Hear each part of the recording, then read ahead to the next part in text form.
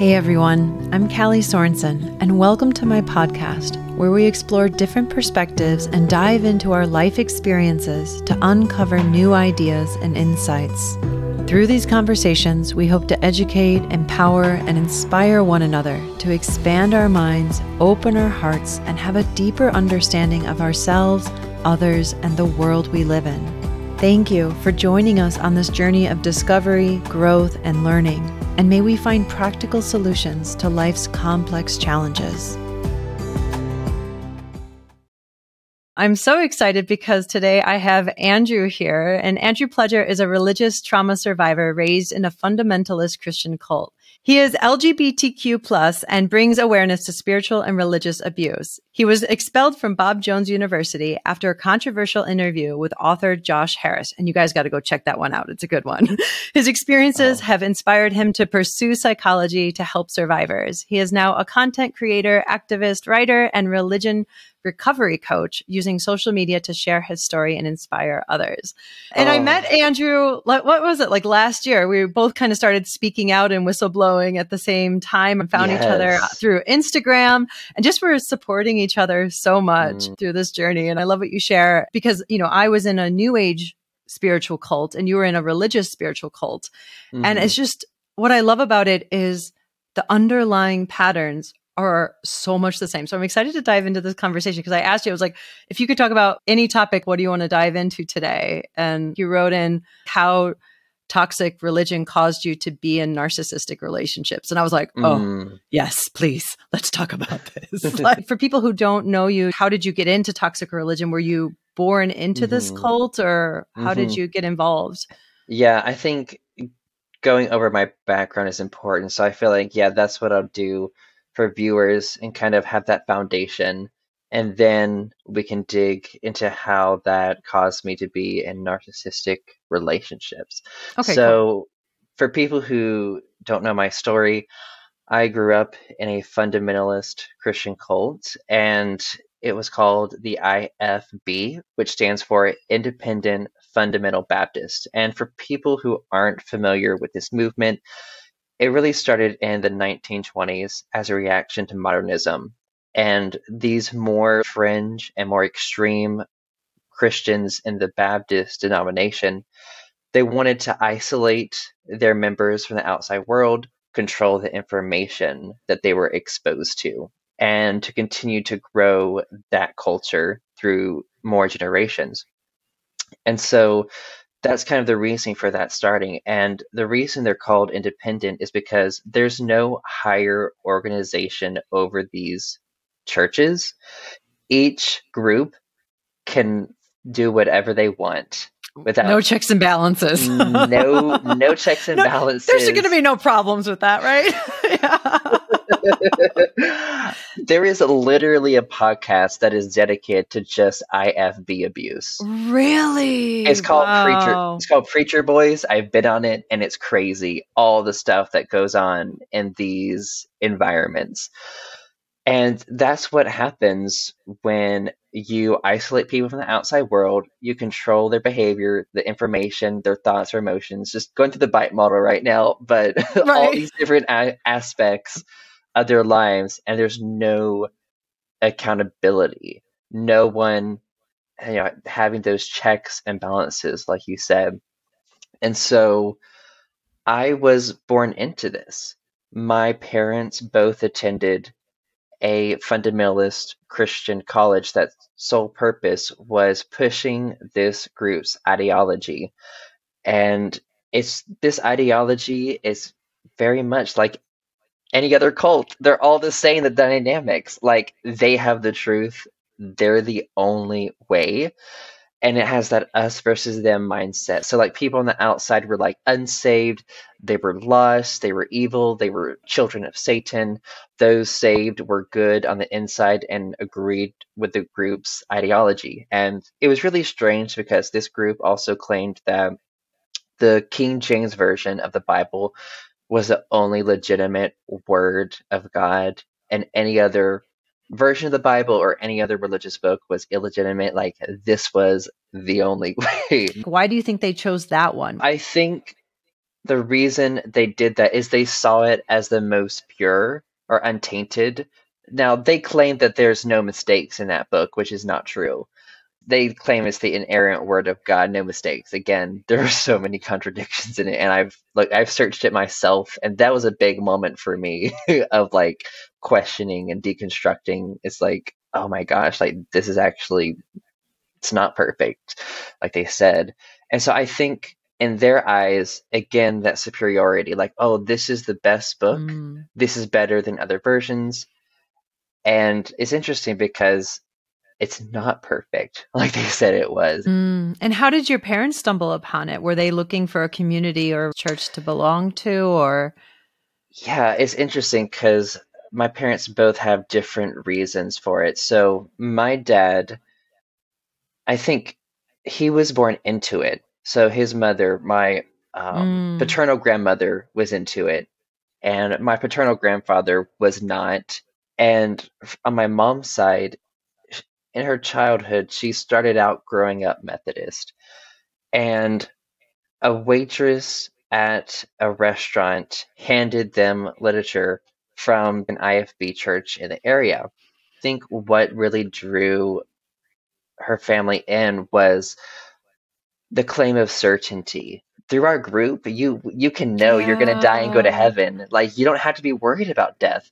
Just come to our group, accept our teachings, conform, believe all these things, and you will live a blissful afterlife with our Lord and Savior Jesus Christ for eternity. So Well, that's a that's good sales tactic, yeah. right? And I think it speaks to the underlying human psychology. I mean, that's what got me in my hmm spiritual cult. It's like, here's the answer. hmm Because it was like, man, with a life full of uncertainty, with a life full of this Yeah. division and suffering and pain and not having the answers, and always, I think there's a deep part of every human being Yes. that wants the answers or is seeking for some kind, even if they're not conscious of it or not. And then somebody Yes. offers you, here's the answer.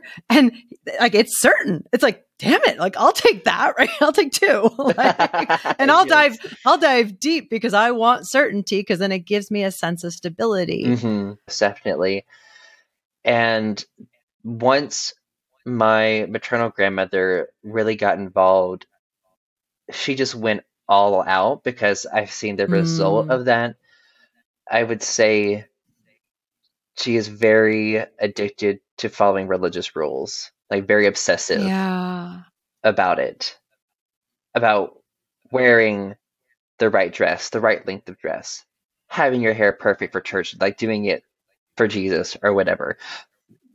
Constantly monitoring and worrying about your thoughts, so making sure they're pleasing to God and following the group's rules and not questioning and doing all these things so that God is pleased with you. And so she passed this on to her children. In that family, they had three children, and the youngest was my aunt, and then my mom, and then my uncle. And my uncle, he became a preacher in the IFB, and he right now he is like heavily into like the end times and was talking about, oh, it's coming soon. Here are the signs. We better be ready. We got to convert all the people we can because they're going to be left behind in the rapture, and all Mm, these terrible things are going to happen. And then on my dad's side of the family, there's a little bit, I think, more diversity in like the Christian beliefs. My dad, he went to Bible college to become a pastor, and he was a pastor in the IFB for a while until he actually decided, wow, this is so miserable. I hate this so much. And that's something he never said to me. It was something my mom had told me when I asked, because my dad has never talked to me or my brothers about his past being a preacher in the IFB and what that was like. It's just something he's never talked about. wow. And I think for what I think personally is he really got manipulated into doing that and shamed and guilted in doing it, because in that environment, I remember being told at certain times that the reason you're put on this earth is to spread this message. That's why God put you here and you're in this group. You're special. You're set apart. God has such a has this wonderful plan for An you. amazing plan for you. Yeah. Yes. All you have to do Gosh, it's all the same stuff. it's like just give up your will and desire for autonomy, and God will just do these wonderful things for you. And in that environment, you are looked down upon. I felt the judgment as I got older when I didn't tell people, oh, I want to go into the ministry and spread God's word. I felt the judgment. I got minimized and ignored, and I saw that people that did say, oh, I'm going to dedicate their lives, people just praised and seemed to worship them. And I'm like, oh, well, I guess I'm just scum because I don't want to grow up and become a Wow. preacher. But I knew at that point, I'm like, that would be so miserable. No, thank you. I would not. That's just, I knew at that point, no, that is not what I want to do. And so in this environment, also, like, very, very strict rules and very strict gender roles, and a lot of behavior control of like the information you're exposed to. So, like the books you read, the schooling that is done for children. There was a school that was attached to the cult that I grew up in, and homeschooling was greatly encouraged. And I was homeschooled my entire life for the purpose of being indoctrinated into this group. Even I realized that as I got older, and when I would express like, I don't think I'm going to be a part. And like, you don't say, I don't want to be a part of this group anymore. Like, Because what would happen? they talked about, which again, that an example of like phobia indoctrination. I remember being told, oh, if you leave this group and this belief system, you don't believe this anymore, you are going to live such a miserable and unhappy life. The devil is coming after you. He has you. The people on the outside, they're so evil and so awful. You'll be so miserable. They will eat you alive, and you're gonna come crawling Wow. back. You're gonna come crawling back to us like the prodigal son in misery and in shame. So don't do that. Just stay. Just stay. It's so awful on the outside. Man, and it just breaks my heart because especially for, I was first generation, right? I chose to go into these groups. I mean, not willingly Yeah. or consensually choosing to go in, but I had a life before, Yeah. but for these second generation, third generation members, hmm it's so hard because you're born in Yeah. and like that's your whole life, hmm right? And for you, it was like your mom, your dad, the hmm grandparents, and then you're homeschooled. So you're not even around No. other people. Mm-mm. Like how much that must just so ingrained in your psyche. Yeah. And people are like, well, why don't you just break out early? It's like, well, you don't know anything You else, don't. right? Like Mm-mm. that's your whole life. That's your whole thought process. It's like you kind of look up to your mom and dad as they're God and they have the answers. Like you love them so much, right? Like you never think to question them early on. So like when did you start to then question and break out? Was it like a slow, gradual process of it, or did it I kind of happen all at once? I would Or say like it was a slow, gradual process. And then it felt like it happened all at once.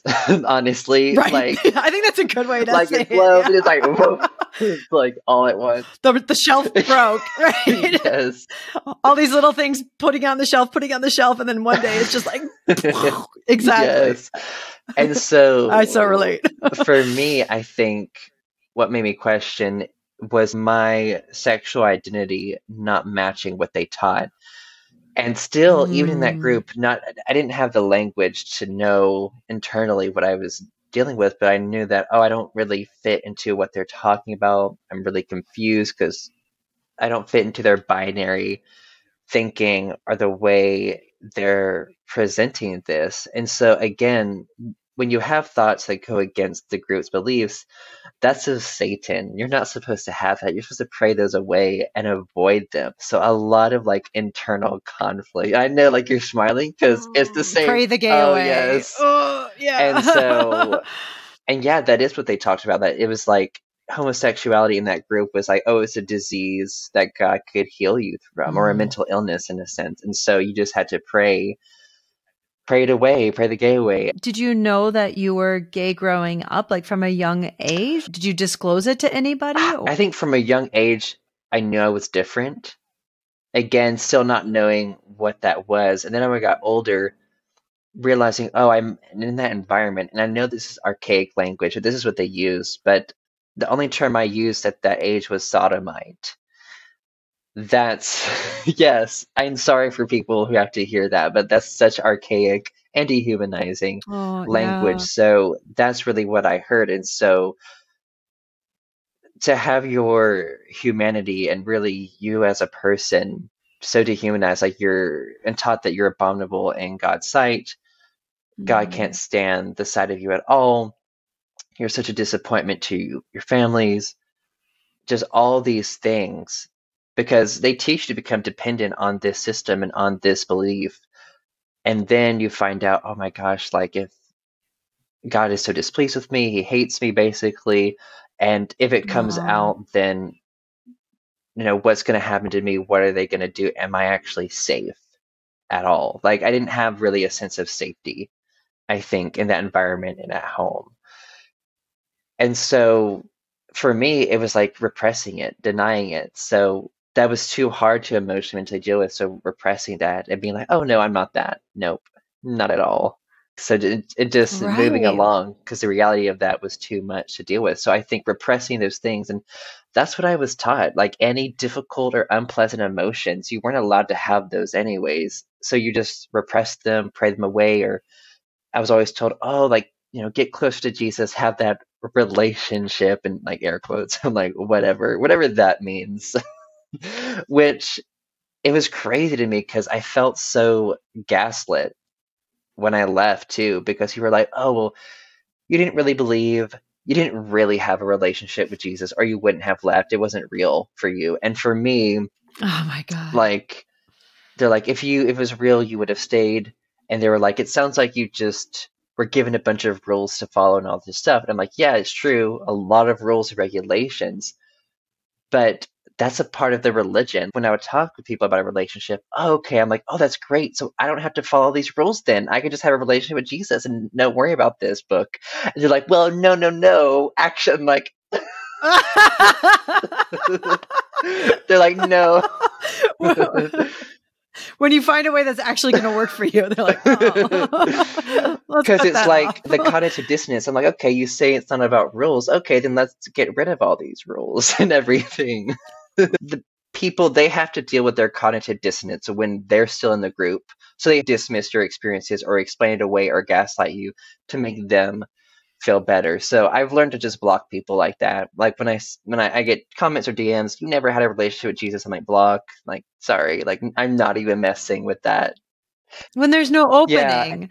I think that's the hard thing with Mm-hmm. these groups and with religion or even spirituality or anything. It's like when the belief is so Mm-hmm. strongly Mm-hmm. held, it's like life or death. Like you will go down dying for that Yeah. belief. And I think that's the Yeah. saddest thing because it's like, oh, I'd love to have Mm-hmm. conversations or I'd love to open up and just talk and see out the different perspectives.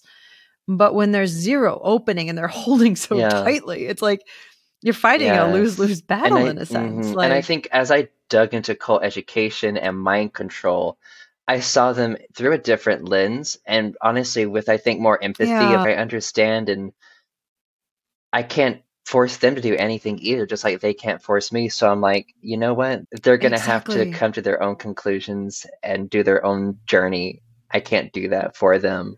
What I try to do now is where in Hmm. my life have I been Yeah. like that? Right. So it's like, even when I was in the Yeah. cult and people were telling us it was a cult, even my friend committed Oh. suicide within the cult. And it was still like, I was still fighting for this is an amazing group and this is going to change Hmm. the world, even though it's destroying the life of not only mine, but killed one of my Wow. friends, but how much I strongly held to that belief. So like you said, it's like when you Hmm. understand this indoctrination and how this really gets a hold of somebody's psyche, you're right? Like there's so much Mm. compassion there. And when people try to challenge them, it can drive them deeper Yeah. into it.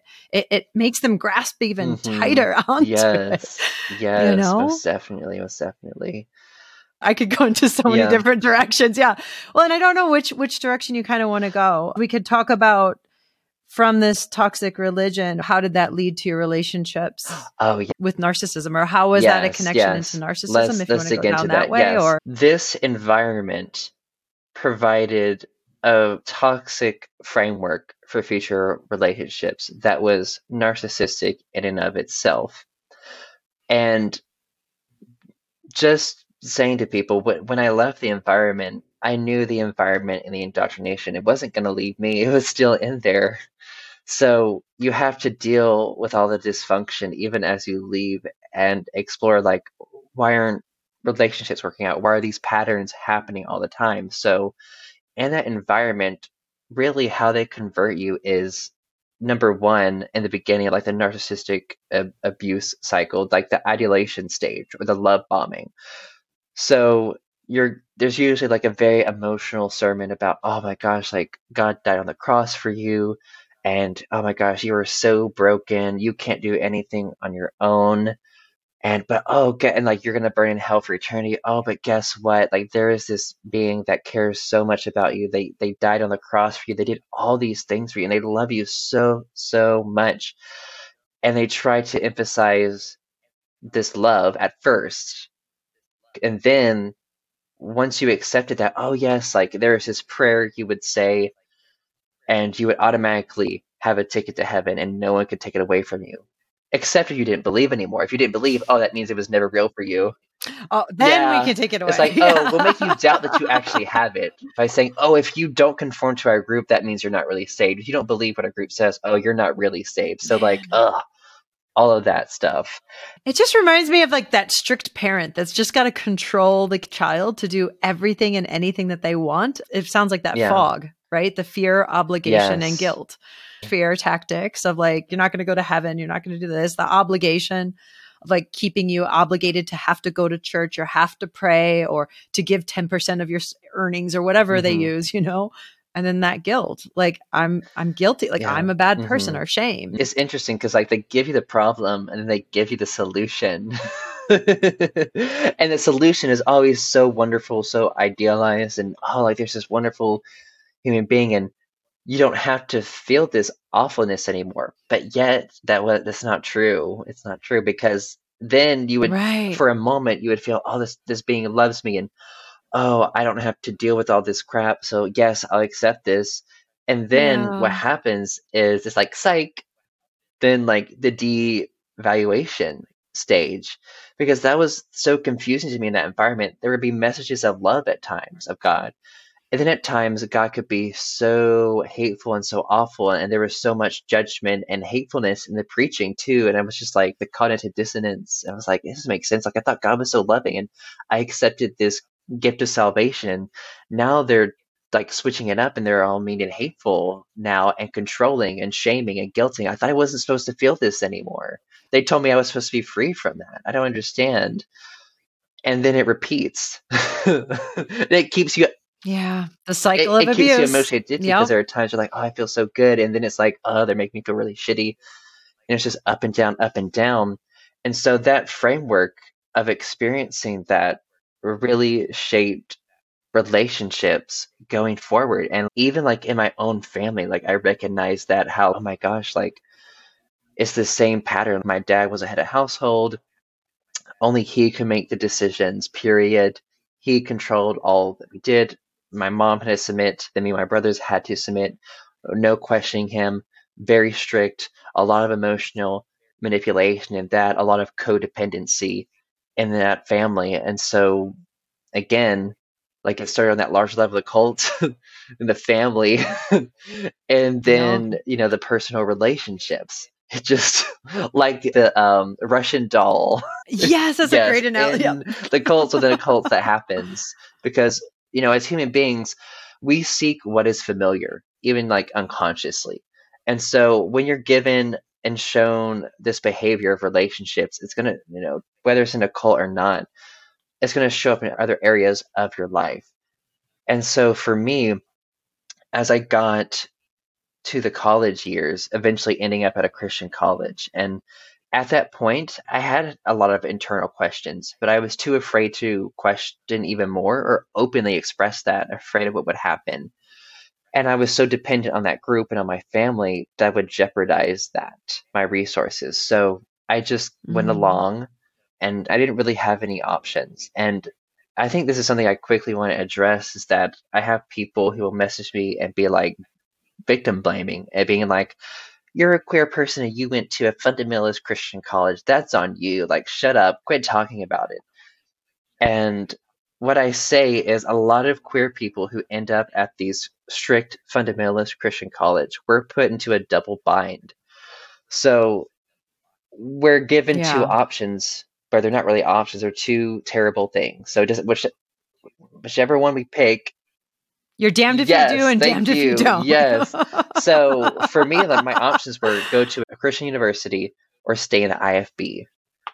So It's like, let me pick the yes. lesser of two So evils. for me, I was like, I knew how strict and hard a Christian college would be, but I wouldn't have my parents hovering over everything I did and controlling. And there was still a lot of control in that environment, the Right. college, but they can't control every single person because the ratio of students to like workers there, Right. like they couldn't. They tried, but they couldn't.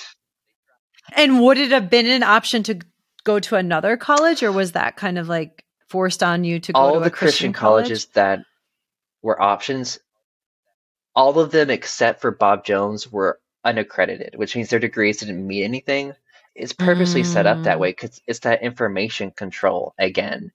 They don't want to be accredited because they have to actually present, yes, like Follow rules. follow rules, be accountable, and have outside information that's contradictory to their beliefs. So Right. for me, I'm like, if I go Their to a Christian beliefs. college where I can only work in like these strict Christian environments, I can't escape this system. So Bob Jones, they were accredited, and it was really interesting to see how they not really balanced, but dealt with contradictory information to their beliefs. They had to teach evolution.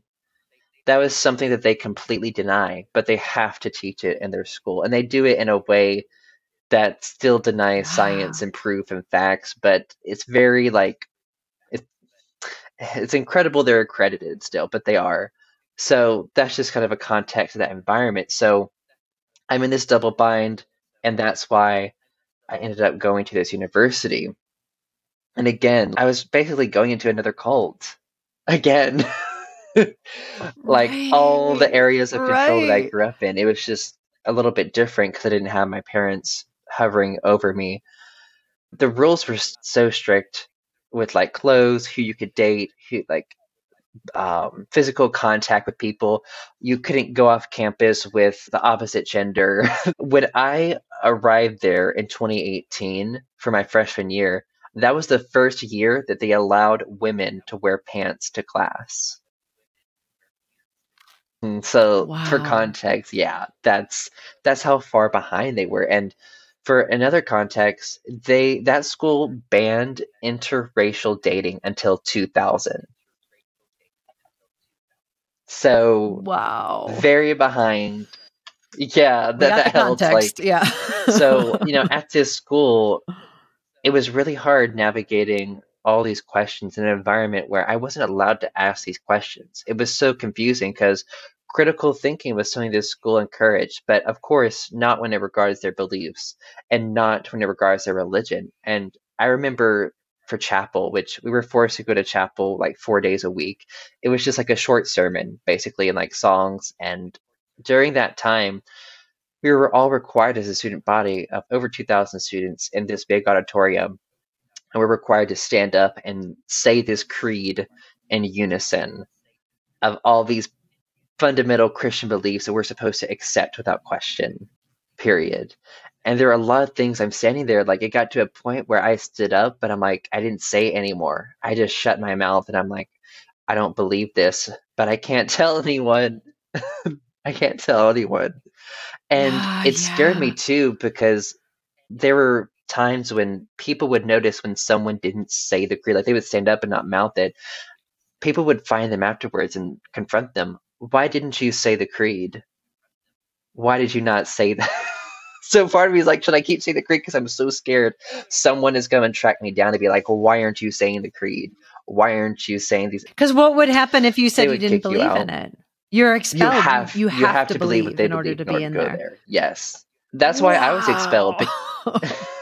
Not culty at all.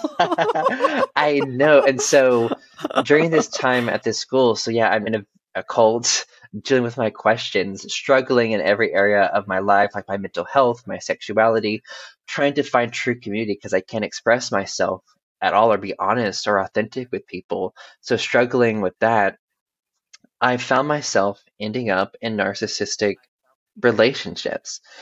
And the first narcissistic, like I guess on a more romantic level at least, that I mean it was my first experience, which is terrible, terrible. And I laugh about it. Your first romantic Yes. experience, yeah. So it was, Wow. and I'm glad I'm able to talk about this because it's something I've never talked about before. But this person, I didn't know about narcissistic relationships or the narcissistic abuse cycle, or I didn't realize I grew up in a narcissistic system. So it was so Right. normal to me. So I ended up meeting this person at school through a connection of a friend. And once we started talking, like we seemed to have things in common. And we just opened up to each other like very, very quickly and seemed to have this connection at least because we had so many things in common, I felt like at the time. And he generally at first was just super kind, super nice, going out to eat and just doing all these nice things for me, complimenting me. And I was like, oh, like this is such an incredible person, saying how he felt like that the universe had meant for us to meet, which I know you're seeing signs. You're like, oof. The whole soulmate destiny, God's plan, twin flames is used Yeah, in our and so community. I felt like within a week, just a week of knowing this person, I felt so emotionally invested and involved. And part of me was like, oh, is this going Mm. too fast? But the other part of me is like, oh, like, this was meant to happen. Like this is the universe or something caused this. So don't question it. And you're meeting someone where you can actually like express your frustrations and hiding your identity at this school. So don't throw that away. And so I think what happened was, and it was weird for me because he went from being so nice, so kind, and it was really like a week or two later, he just completely changed as a person. The personality is flipped. So mean, so hateful. What triggered that flip? Did you not follow a rule or I'm not sure specifically what exact moment caused that, but part of me thinks that looking back, that they were certain that I was emotionally dependent on them. I think at that moment they thought I was emotionally hooked, that they could change to who they really were. And I also think Yeah. jealousy might have been part of it too that made that switch because I just met this person and they're asking, oh, if I'm talking to anyone else. And I'm like, oh, well, that's not your business. Like, we just met. We're not in a committed relationship, so you don't need to know that. And that just made them so upset. Like this one's not going to be easy to control. And so, yeah, so it started with just kind of slowly just putting me down and breaking me down as a Oh, person. It was really awful because I felt like I was under a microscope. They would like criticize everything I did. Oh, why do you eat that way? Why do you walk that way? Why do you talk? So everything I did was like there was something wrong with it and made me so self-conscious about it and so insecure. And oh, why do you do this? Why do you do that? And just how also I questioned them because they were so judgmental of other people. I was like, why do you know? You don't know them.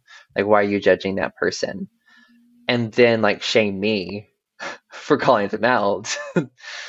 And the sense of just superiority on their aspect. They started opening up more and showing me who they really were.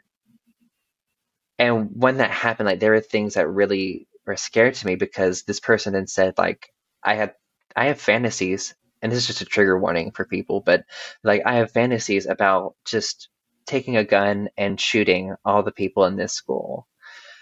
I hate all these people so much. I can't stand them. They're so like inferior. And wow. I was just like just sitting there, just chills and like goosebumps and like what do I do? Like this is it was very a scary moment. that I'm like, oh, this person exists among us that Yeah. wants to hurt us, and they have fantasies. And they're like, I'm not stupid. They're like, I wouldn't do it because I wouldn't get away with it. And I'm like, that's what would stop you.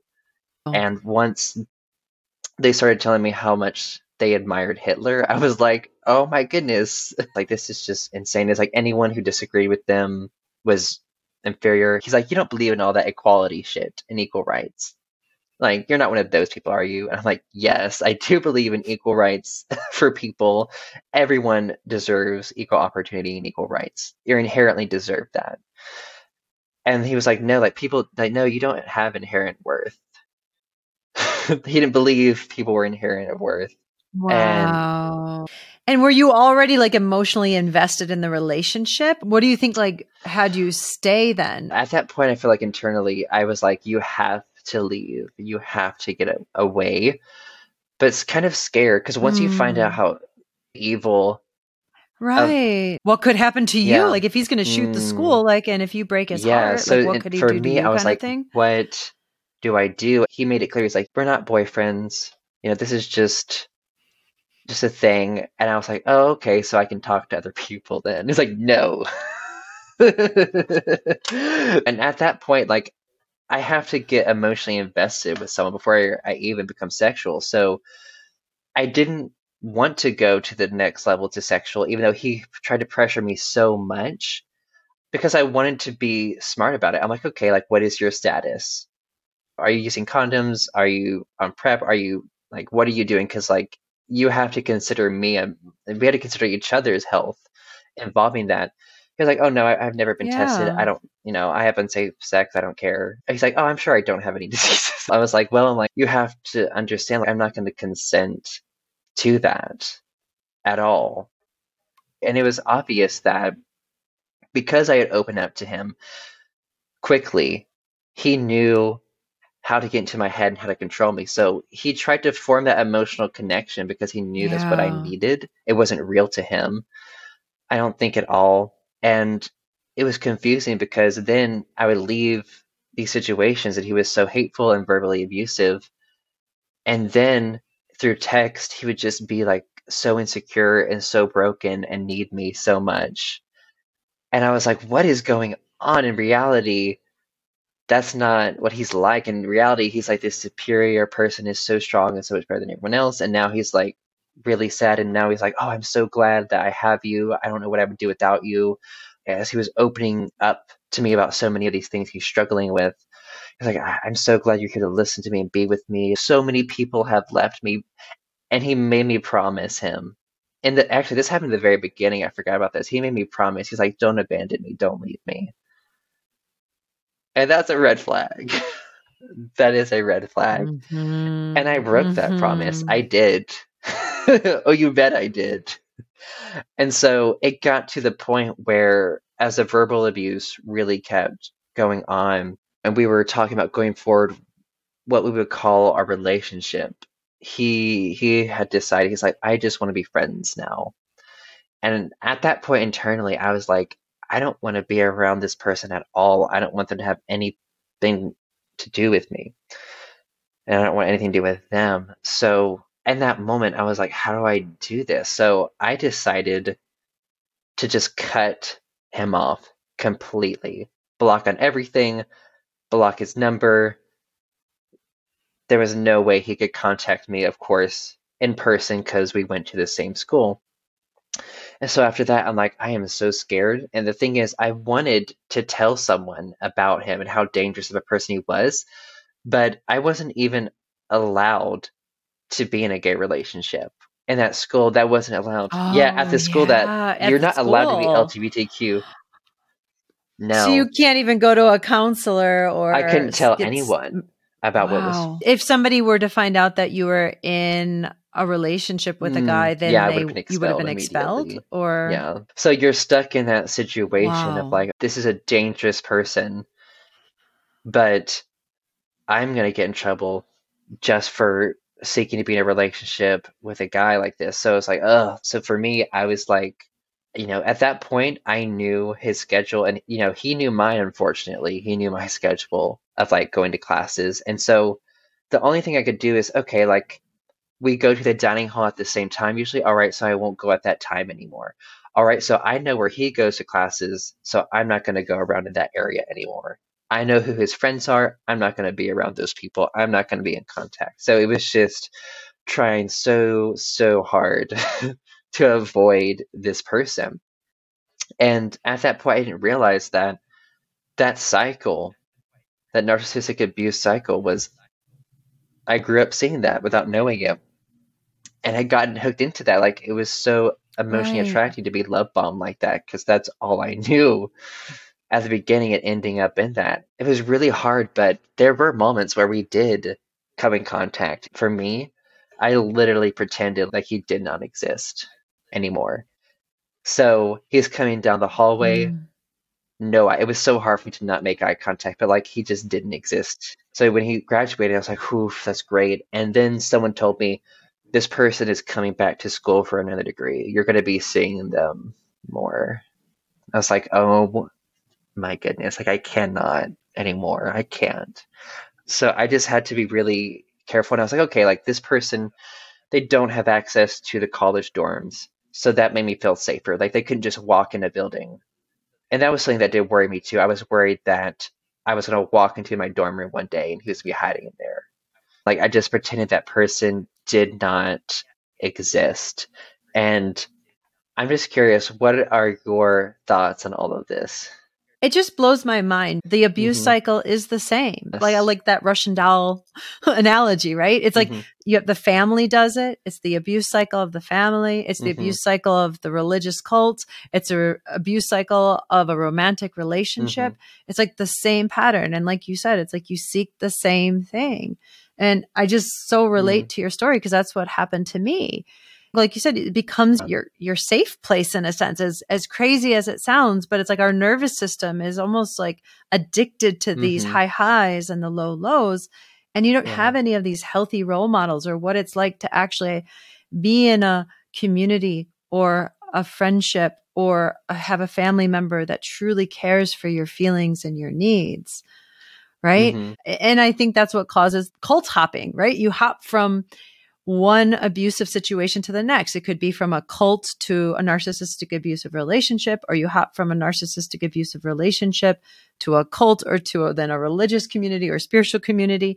And I love what you do on social media. And what both of our podcasts are here to do is start to educate on these cycles. Because if we don't understand the underlying patterns, we hop into another one. Hopping from one to the next because it's a little bit better. Right. Yes. It's like in that double bind of, and that was for me, I was in a spiritual cult. Mm. I was suicidal, just rock bottom. And it's so just my identity, everything was lost. But then I jumped into another one. I left it to be in a relationship, not romantic, but just a friendship business partnership with her. But she continued Mm. to devalue Wow. me and abuse me. And I got stuck in that narcissistic cycle as well. But it was better Mm. than the cult. Like it was a little bit better. And that's what I see people do is when we don't actually stop to do the inner healing and see the cycles and work on ourselves to break these patterns. And I'd love to hear like your recovery journey as well. Mm. Like, how do you break these cycles so that you don't go from religious cult to relationship or relationship into community? Because for me, it was Mm. all about working on the nervous system. To teach my nervous Mm. system, you don't have to be addicted to these cycles. But it was like Mm. going through Mm. withdrawal. I would have panic attacks Mm-hmm. and I was shaking and I couldn't leave. I couldn't look at light. I couldn't listen to sounds. I was Mm. just like tremors all the time because my nervous system was healing from this narcissistic abuse cycle from cults and romantic relationships and friendship business partnerships. I mean, it was like I had hopped from one to the next and hadn't Mm-hmm. actually done the work to Mm. heal on a deeper level. Yeah. How did you Mm. begin to like break that cycle of Yeah. abuse and stop that Yeah. cult Yeah, it's hopping or interesting whatever because you want to after call that it? relationship, I didn't have any labels to dig into or why that happened. I'm like, oh, well, that's an abusive person.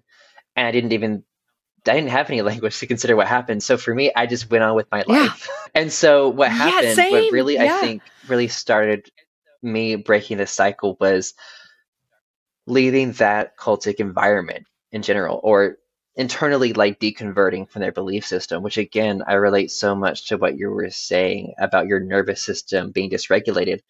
I felt the withdrawal of not believing in that system anymore, not having that certainty, that stability, I'm going to have certainty of afterlife and having that religious community at least.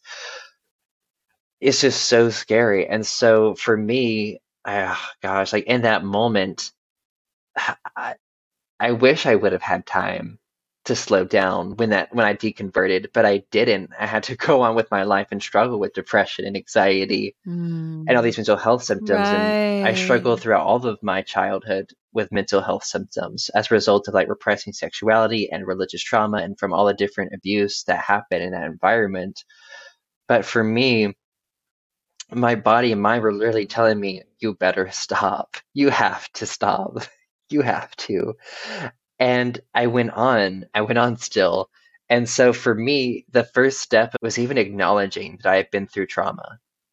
I've been through abuse, admitting. To own what you've, And so yeah, that to was own really your hard to do, story. but it And had to be me questioning that system and being like, you know what, this system, they're telling me that this is supposed to make my life happy and fulfilling, but it's not. My mental health is really bad. I'm not sure what's going on. And learning about religious trauma, that was like the first step of, okay, these teachings and this environment and this high control and all these behaviors cause all this trauma in me. I have to explore that. So I explored that through art, expressing those emotions that I could through specifically art photography. And I told my story through art photography and I published it online. And I got interviewed by that guy, oh, Josh wow. Harris. And that's what got me expelled because in that interview, I talk about my story and I talk about leaving that belief system. So that's why they're like, oh, well, you don't believe what we believe, so get out. You're gone. I listened to it and I loved it because even he was like, wait, you might get expelled for being on here. Are you sure you want to be on here? And you're like, yeah, fuck it. Like kind of thing. Like, yeah. And I was like, whoa, this guy's got balls. Like he could be I kicked out did. of, and you only had Uh-huh. like one semester left or something. I think most people would Mm-hmm. be like, well, let me just shut up until I finish. And you were, Mm, I don't know, there was something, oh, I got chills. Like there was something so inspiring and empowering about that of like, no, I deserve to have yes. my voice, my truth heard. Like this is messed up what's going on. And let this almost be a Mm, testament to what this university or this school is about. Like if I'm going to get mm-hmm. expelled because I'm Yeah. speaking my truth or because I'm Yeah. gay or whatever it may Mm-hmm. be, like, so be it. Like living Yes. your, I was like, oh yay, Yes. Andrew, like authenticity rules. Like I was Oh, that's so I sweet. was crying as So I was sweet. listening. My brother came out when he Mm, was young. So just these stories are so near and dear to my heart. And yeah, I don't know. I was just, and I've seen how, I mm, lived in Africa through the Peace Corps and there was a lot of missionaries that came in to Africa. And it was just heartbreaking because mm-hmm. some of my students, I could tell were gay and sodomy is illegal there. It's in the law. And it was just like soul crushing to watch these kids be also constrained. And I remember just being in a double bind there of like, oh, I want to set them free, but I was like, I Yeah. could get them arrested or killed. How do Mm, I navigate this? So to go back to your recovery journey then for you personally and maybe as a whole, like yeah. how can Mm-hmm. people cut these cycles of Yeah. jumping? Really caused me to realize what was going on was when I got expelled from Bob Jones and I was finally like physically out of that environment and starting my recovery journey, I started learning more about cults because in the beginning of my journey, I didn't tell people I grew up in a Mm. cult because I didn't have the education or know the criteria. But as I learned more and more and learned about narcissism, I started making the connections and it just went off in my brain.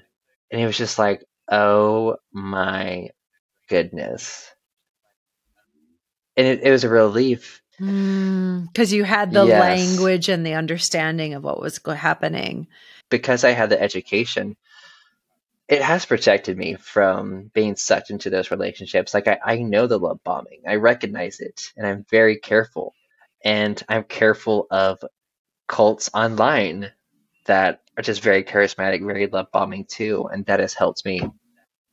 What I'm working through is I think people go through this period where they're like, no more relationships. No more relationships. I just Yeah. so Yeah. that's something I've been struggling with and being careful. I'm like really careful when making new friends and different things. and trying to, in a sense, I don't want to live in a state of hypervigilance, but still be wise and understand and realize not everyone is a threat. And I think it's this understanding. It's almost like we have to rewire and teach ourselves and lead a new way of how to get into relationships. Because how we're taught is like, yeah, one night stands, or, oh, just like jump into it and dive in. And we're used to the love bombing, and we're used to just going fast all the time. Right. And that was me too. Like, I was just wanting to share every trauma that I've ever had. Like, here's all of me. I'm going to lay out all my trauma, all my stuff, like on the, like day one or day two, maybe. And then let's see if you still love me. Can you handle me? Right. Yeah. And now it's like, wait, no, I'm going to honor myself. And for me to share with somebody these deeper parts of me, like that, it has to be earned. Yes. And to take a relationship very slowly, I think is a beautiful thing. There's a beautiful phase where you're like, fuck all relationships. Like, I'm never gonna, I think everyone has to go through that. Like, I'm never gonna date again. I'm never gonna like trust again. I'm never gonna be religious again, or I'm never gonna be spiritual again. There's a beautiful part of that, of almost throwing away everything so that you can come back to yourself. And then slowly, like slow and steady, piece by piece. Same. Oh yeah, actually, for me, I am still spiritual. I still believe in some things. And I do believe I'm a hopeless romantic at heart. I do want to be in relationship, but I know I'm not going to do it in the old way. Yeah. Somebody and earn that trust over time. Throwing it away, because you have to find out what you truly want and who you are, and not what all these people and groups have told you. Right. Oh, well, thank you so much for coming on. Is it like, how can people reach out to you or find I'm you very active if on they want to social connect media, with you? Instagram, Twitter, Facebook, TikTok, YouTube. So just look at my name, Andrew Pledger, and you can find me. Okay, cool. We'll put in the show notes too. Is there anything else you want to share or anything? Yeah, for people listening, I think it is so important, I think, to keep, like you said, an open mind, but still be skeptical of things, and to be careful of cult hopping, most definitely, and to do the work of educating yourself on these different areas to break these cycles, and to have like compassion for yourself. That is it's a progress. You don't have to reach, or really, I think perfection is that's not going to happen. It's all about progress, not perfection. It's okay to have your own spiritual beliefs, but still be skeptical and beware of like claiming of the only way. And definitely cult education will help you avoid a lot of those things. I have that image of like how we were talking about before, of like grasping on so tight. It's like, if you can just, and I know it's freaking hard, and the survival mode will come on because it doesn't want to let go of that grip because it feels like it's going to die, because letting go of the beliefs and deconstructing does kind of feel like, oof. It feels like hell sometimes, when you go through it. It is one of the most hardest things to go through, but on the other end, oh my God, so much liberation. That's why I feel like if we let go a little bit, it's like what remains is the truth. What remains is going to be that love. It's worth it. It's worth it, I feel. Deconstructing and breaking these cycles and facing these hard patterns that we've lived our whole life, to really face it. Well, thank you so much. And thanks so much for sharing also your story so vulnerably. I think hearing somebody who's gone through this journey, through so much of what you shared, I was like, me too. Thank you so much for having me. You were like a fantastic podcast host. Thank you again for having me on. Thank you so much for tuning in. We hope this podcast has sparked some new insights, inspiration, or deeper questions. If you enjoyed this episode, please subscribe, leave a review, and share it with your friends. Your support helps us reach more people and continue to create meaningful content. If you have any questions, comments, or would like to be a guest on our show, please reach out at CallieSorensen.com or on Instagram or YouTube at Callie Sorensen. Remember, the journey of self-discovery and growth is ongoing. Until next time, may you continue to explore, learn, and grow.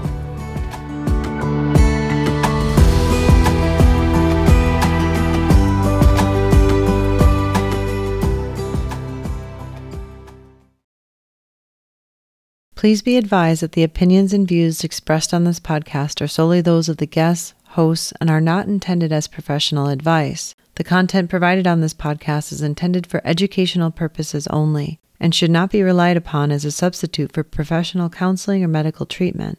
The opinions shared on this podcast contain personal experiences and opinions that do not apply to everyone or every situation, and anything shared is not intended to malign any religion, belief, group, person, club, organization, individual, anyone, or anything.